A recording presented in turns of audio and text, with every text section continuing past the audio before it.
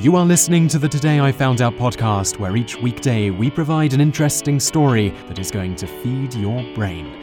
You can read more great articles like this by going to todayifoundout.com.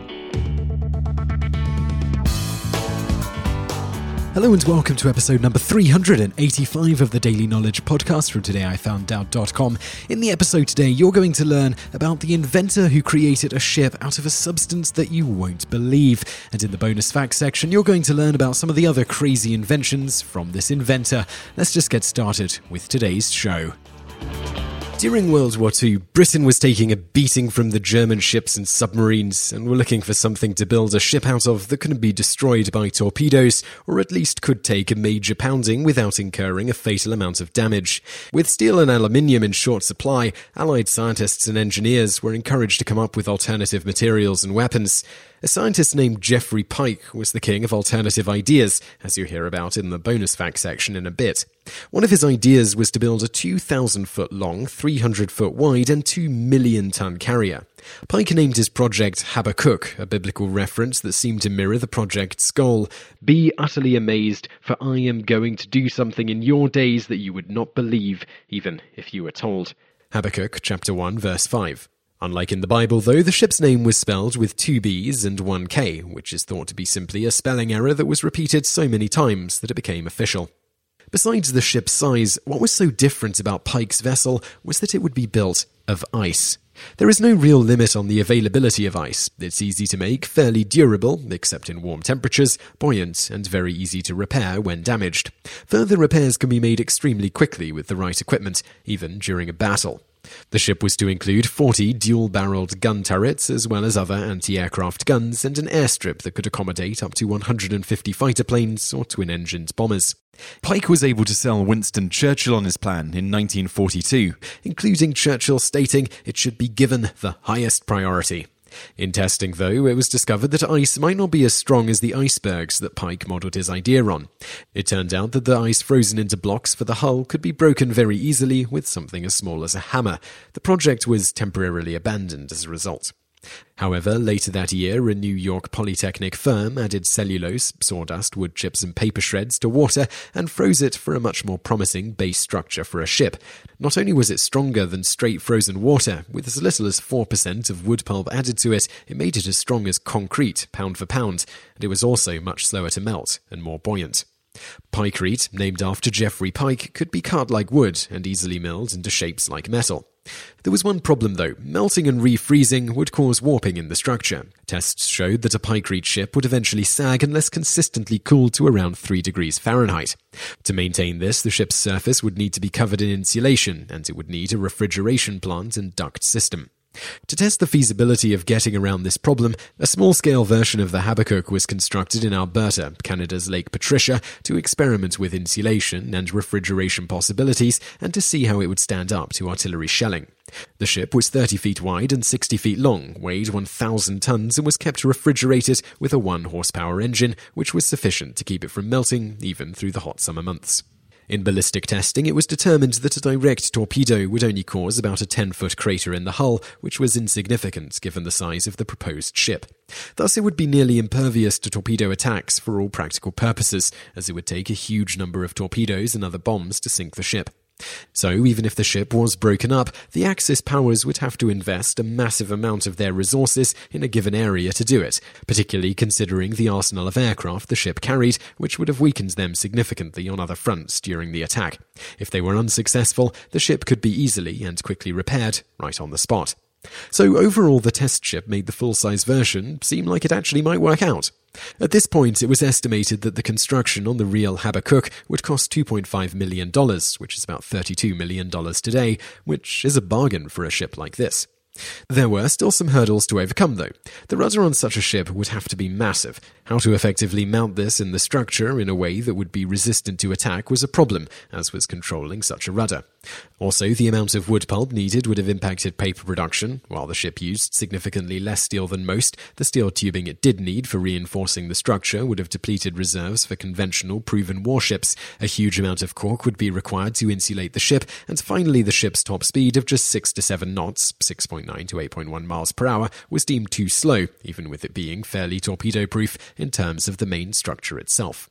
In the end, these problems combined with the fact that during the planning phase, the range of aircraft had increased significantly to a point where the need for a floating island became less necessary, ultimately sunk the plan.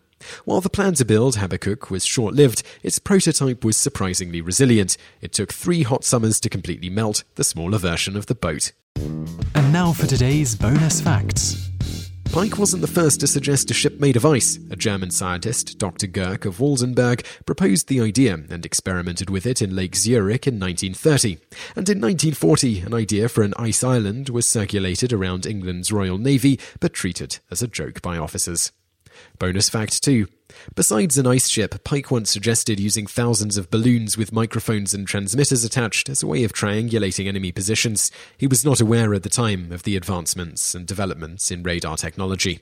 Bonus fact 3. Yet another oddball invention Pike came up with to help in the war was a screw-propelled snow vehicle. The vehicle would be propelled by having 2 cylinders with flanges in a screw thread-like fashion, spinning in opposite directions and varying their speed to facilitate turns. The M29 Weasel put an end to the potential of Pike's snow vehicle seeing the light of day. Bonus fact 4. Yet another idea of Pike's was to use Pikecrete to quickly construct buildings and protective barriers in a mobile war. In the end, this was deemed impractical, given the amount of equipment, water, and pulp that would need to be lugged around. Bonus fact 5. Another idea of Pike's, this one to solve the problem of transporting equipment from ships to shore in many places where a harbour wasn't available, was to create massive pipe systems from the ships that would be extended to shore and beyond as the soldiers advanced. Literal supply lines. Equipment could be packed in airtight containers that would be whisked through the pipes to the waiting soldiers. Ultimately, a more practical idea was developed using floating trucks and floating concrete structures. A similar idea was to extend the piping system to quickly transport not only equipment, but soldiers too, particularly over difficult-to-cross terrain. Soldiers would be given oxygen masks and propelled through the pipes via water flowing through. In order to get around the inevitable problem of soldiers panicking while they were whisked through these pipes they can't get out of until they reach the end, he recommended drugging them first if they felt they'd have a problem with it. As he said, "The whole experience of riding in a pipe, however, should be far less unpleasant and take very much less time to become used to than parachute jumping or being bombed." Bonus fact 6.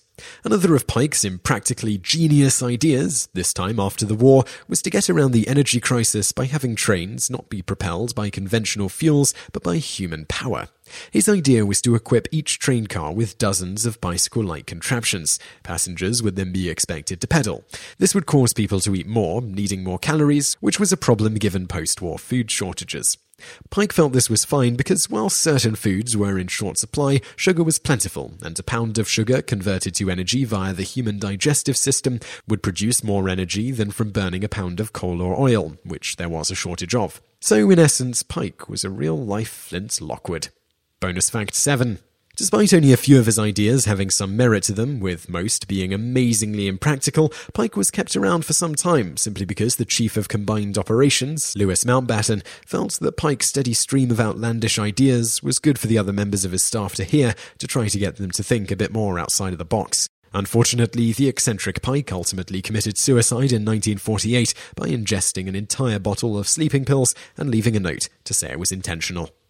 Bonus fact 8. One idea of Pike's that did pan out was his idea on how to escape from a German prison camp, the one he found himself in at the time.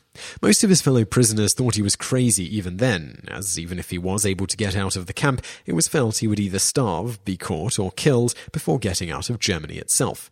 He proved them all wrong, becoming the first person to successfully escape from a camp he was in. In his normal fashion, he meticulously studied all accounts of escape attempts to date by others and why they had failed. He then devised a plan, at which point he and Edward Falk, a fellow inmate, began a rigorous exercise routine to prepare for their journey. His plan went as such, with the beginning being every bit as seemingly impractical as many of his other ideas, but nonetheless working. First, use the fact that there was an athletic equipment shed that, while regularly checked by soldiers, was checked at a time of day when, if the sun was out and it was the right time of year, the sun's rays would glare off a window and cause the soldiers looking into the darkened shed not to be able to see properly.